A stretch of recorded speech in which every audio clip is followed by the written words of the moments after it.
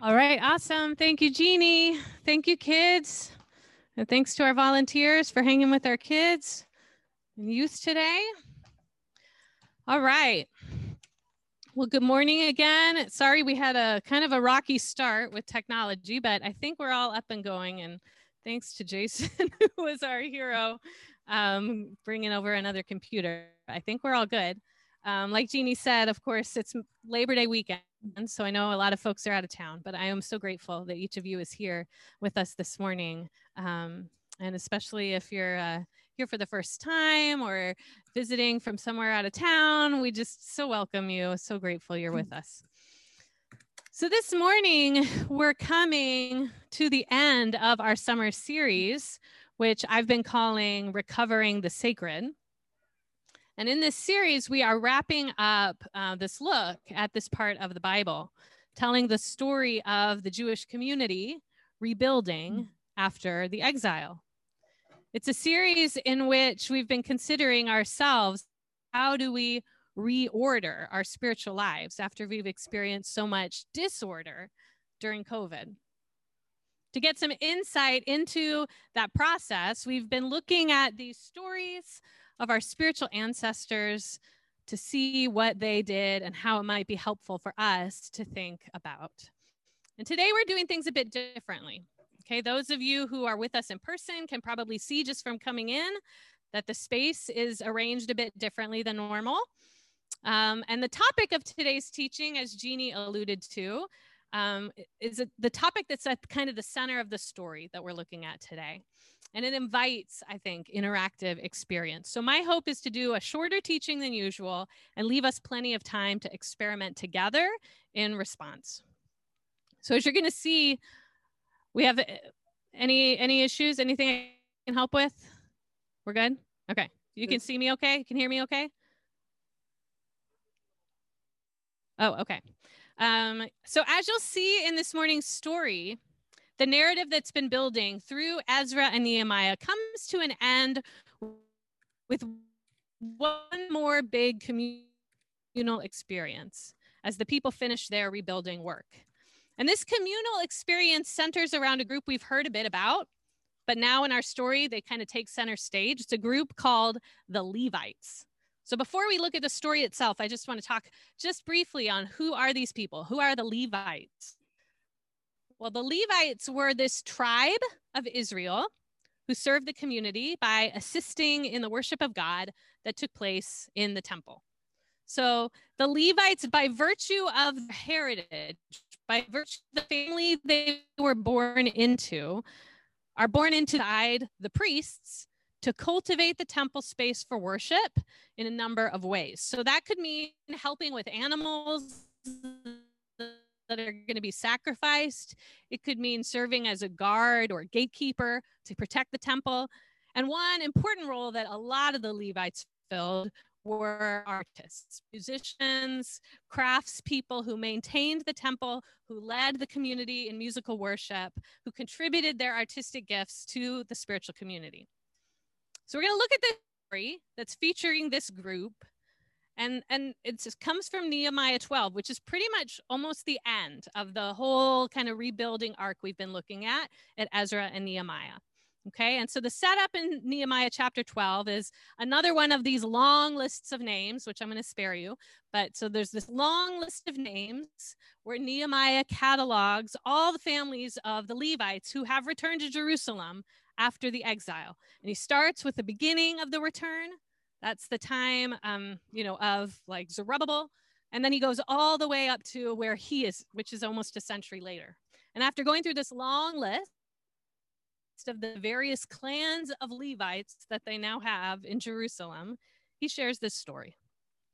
Picking up at verse 27, I will read it.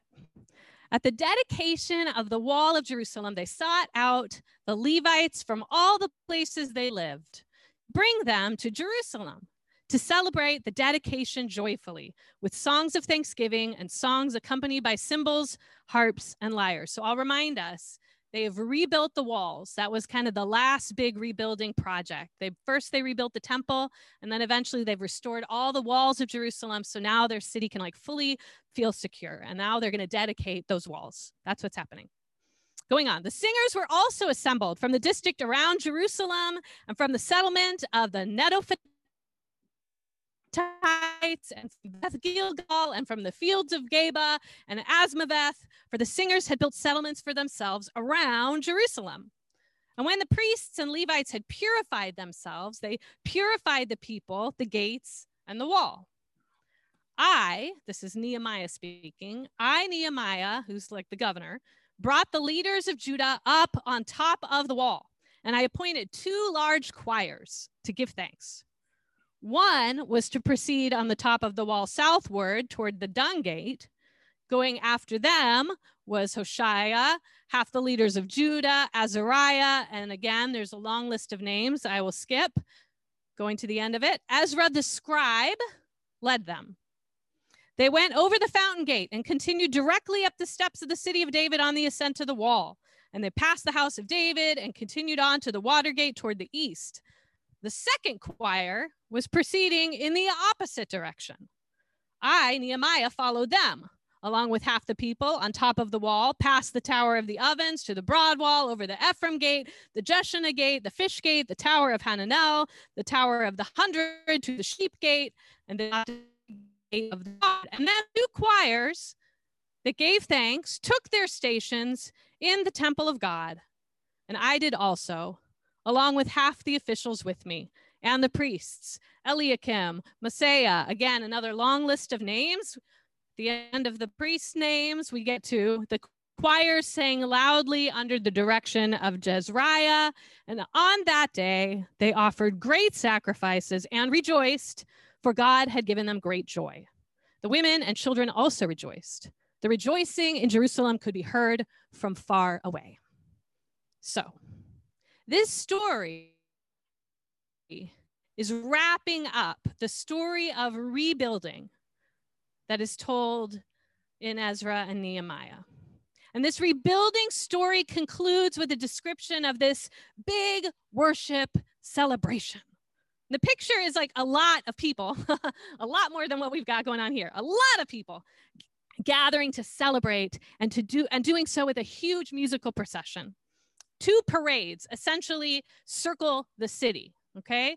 That's how they're dedicating the walls, is they're kind of half of the group is walking on one side of the walls that go around the city and half is on the other. And each of these is led by a choir processing around the walls that they've just finished rebuilding. And eventually these 2 choirs, after encircling all of Jerusalem, come together and they meet at the temple for the climactic musical extravaganza. And after the extravaganza, if we kept reading, we would see Nehemiah describe the way that the community then set things up for the worship life to be maintained, with a robust community of Levites being cultivated in Jerusalem. And then that group is even being financially supported through the giving of the broader community, demonstrating what a high value the rebuilt community in Jerusalem was putting on their worship practice. Okay, so the singers, all the choir members are supported as Levites by the tithes and offerings of the greater community. Okay, they're naming this is something that's a high value.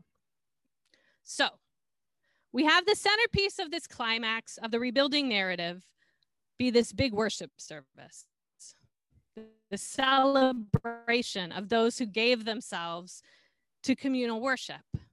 And this is the heart of what restoration seemed to look like for the former exiles after they returned to Israel, after they rebuilt their community.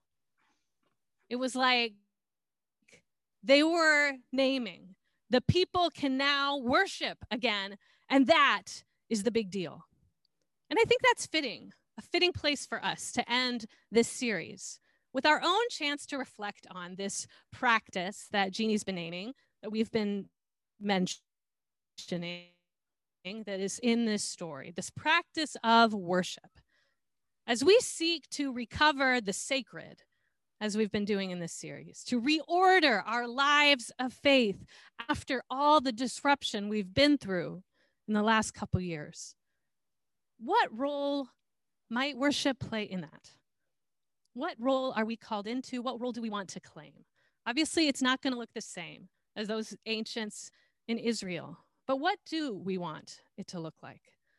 I want to offer just a few ideas inspired by our own story and also my own experience, connecting to the divine through worship, which if you don't know me, you might not know that worship is something that's kind of a core part of who I am. And so I do care about it. So the first insight I just want to name is that worship isn't simply a performance. It's intended to be the means by which we connect with the divine. It's not intended to be a performance. It's intended to be the means by which we connect with the divine. So worship should not just be another name for music, although I would say in communities like ours, sometimes that's the case. That's how people think of it. But worship ultimately, like Jeannie was pointing to, is the practice of recognizing God as God and engaging with that God relationally. It's the act of moving from talking about God to talking to God. At Haven, sometimes we talk about being a centered set community. We say we don't define our collective by this set of like black and white shared life experiences, what some might call being bounded set. Everyone's female, or everyone's of the same race, or everyone comes from the same geographic location. That's not how we define community. Rather, our community recognizes that all of us are people journeying through life. We're all going somewhere. And the life of faith is about being invited to orient that journey ultimately toward the divine. We think about our community as a place that strives to cultivate safety for a diverse group of people longing to be drawn towards a shared center point, a center point that many of us name as Jesus. I think it's helpful to keep this centered set framework in mind when thinking about this idea of worship, because worship is also essentially a relational activity. So if our aim in life, in the life of faith, is to orient ourselves around Jesus or the Creator, the Spirit, however you want to name it, and move forward in following them, then I believe worship is the opportunity to actually recalibrate and re-engage that center point. Worship is ultimately the act of ascribing worth to the divine. And as we do so, recognizing our own worth is affirmed in our connection to the divine. We are actively remembering God is the end toward which we are moving, and it's not just a one-way story. And so the connection is reciprocal. We express our gratitude, wonder, devotion to God, and we also receive back from the divine. This is the heart of what I believe Christians understand to be the Holy Spirit. God being present, giving, speaking to us. So we see a bit of that in the story. The Levites are filled with joy, and Nehemiah says that comes from God. And that brings me to my second observation, that worship isn't simply in addition to not simply being a performance, a means of connection, it means that it has to be participatory. It brings the most connection when you actively engage.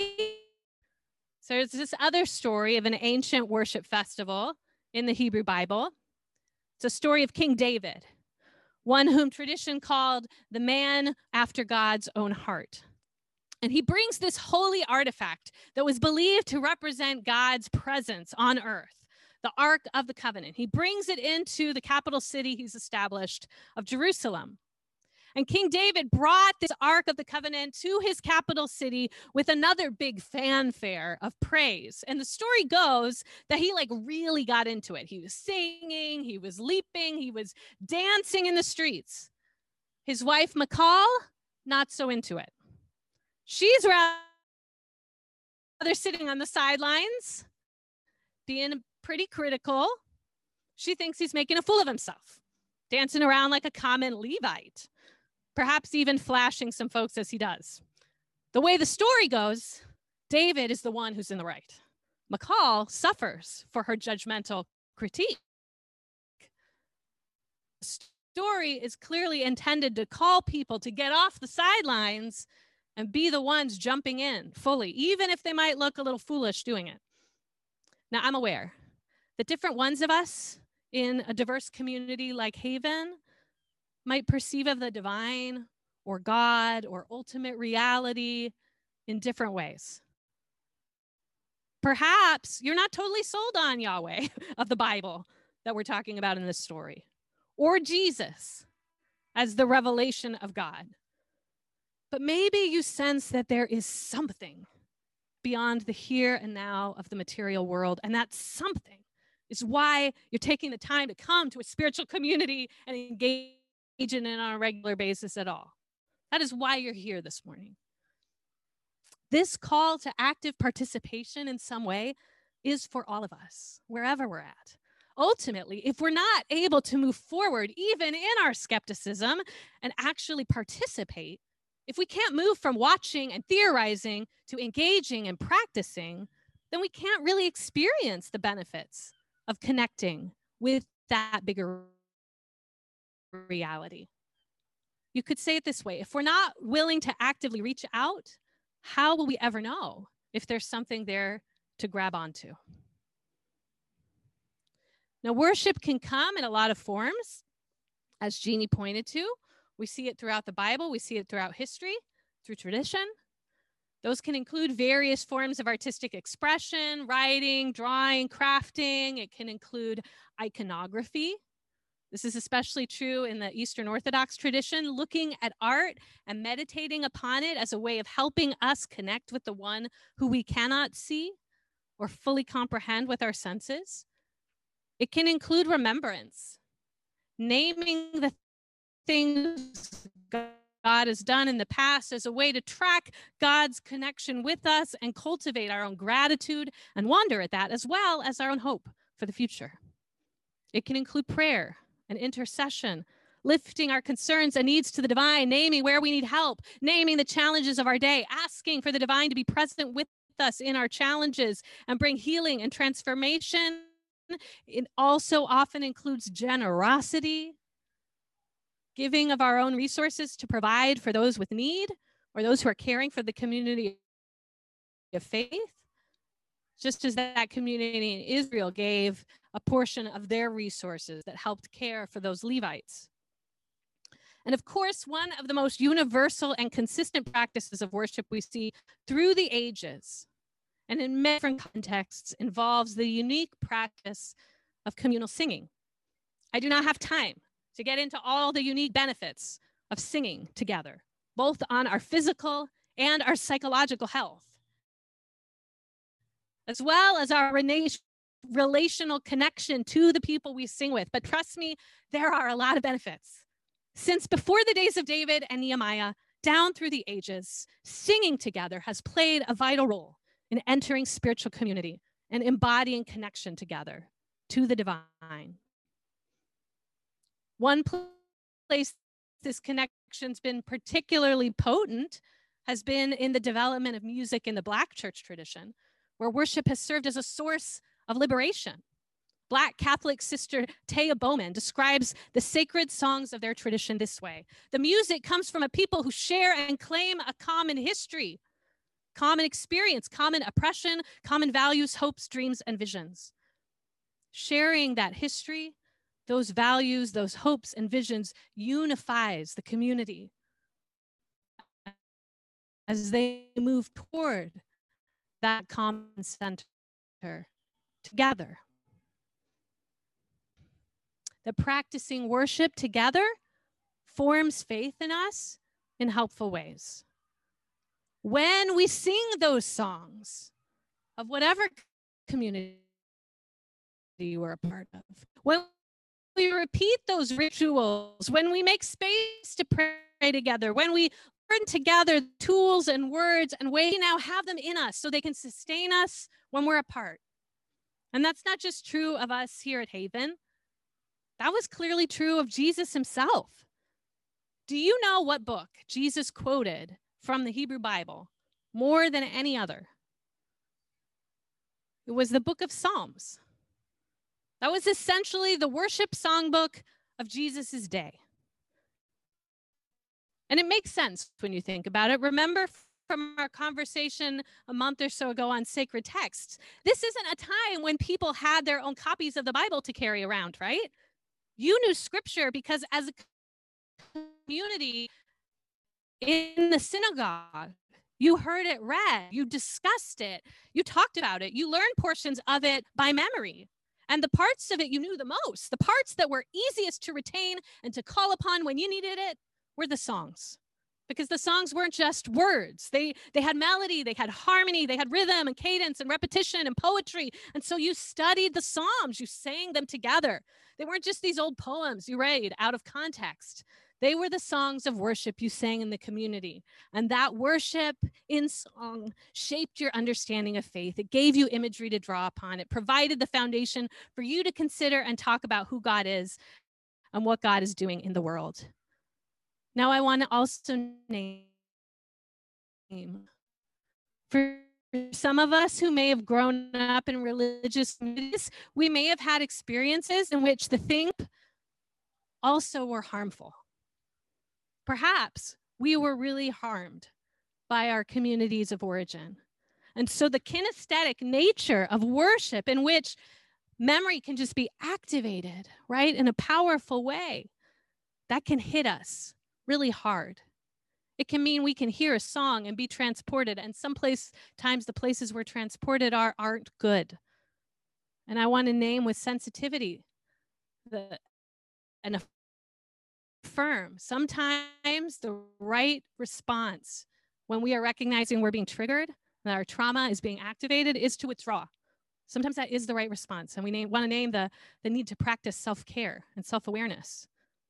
But at the same time, I believe there's an invitation as we reorder to believe that that there is healing, that there is something real and powerful about moving through.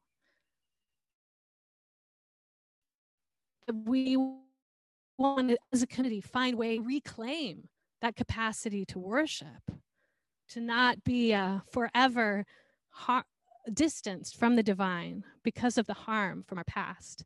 And so even as we've talked about before, including and transcending, we want to include ways that we can deeply connect with the God who loves us, even as we leave behind some of the damaging messages we may have received in the past. Amen? I'm going to grab my notes real quick.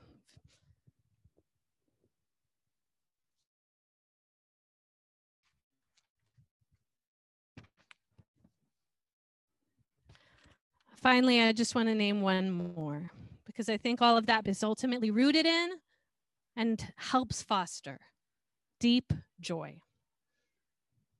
While there are a number of emotions that are expressed in worship, and we see that in our psalm book, prayers of both thanksgiving and lament, the ultimate impact of connecting with the divine, of participating together, of practicing and being formed collectively, is that we experience the joy of union with God and one another. It's not just a happy high. This is the deep, abiding joy of knowing we belong in love. For those of you who've been following throughout the series, you might recognize that this story kind of bookends the greater narrative of rebuilding. Remember the first story we looked at the beginning encounter, where they were dedicating the foundations of the temple right as the rebuilding was beginning. And in that story too, there was a great sound that could be heard from miles away. But it was a mix of emotion. Some people were weeping, some were celebrating, all of the sound blended together. Now, in this story, once again, we have this raucous sound being made, but it's no longer a mix of deep feeling. All of it is joy. All of it is joy.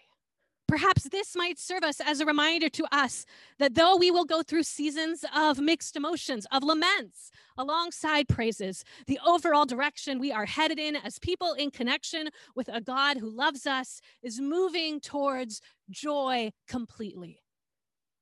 joy alone. This movement we take following the footsteps of our spiritual ancestors, many of whom have lived through tragedy and oppression, and yet affirmed the hope in worship that the suffering they experienced would not have the last word. When we worship, we enact the hope that our weeping will turn to dancing. That is the hope of union with the divine. That's what we practice each time we gather. That's what we're here to engage together. And that, sincerely, I believe, is how we recover the sacred. May it be among us. Amen.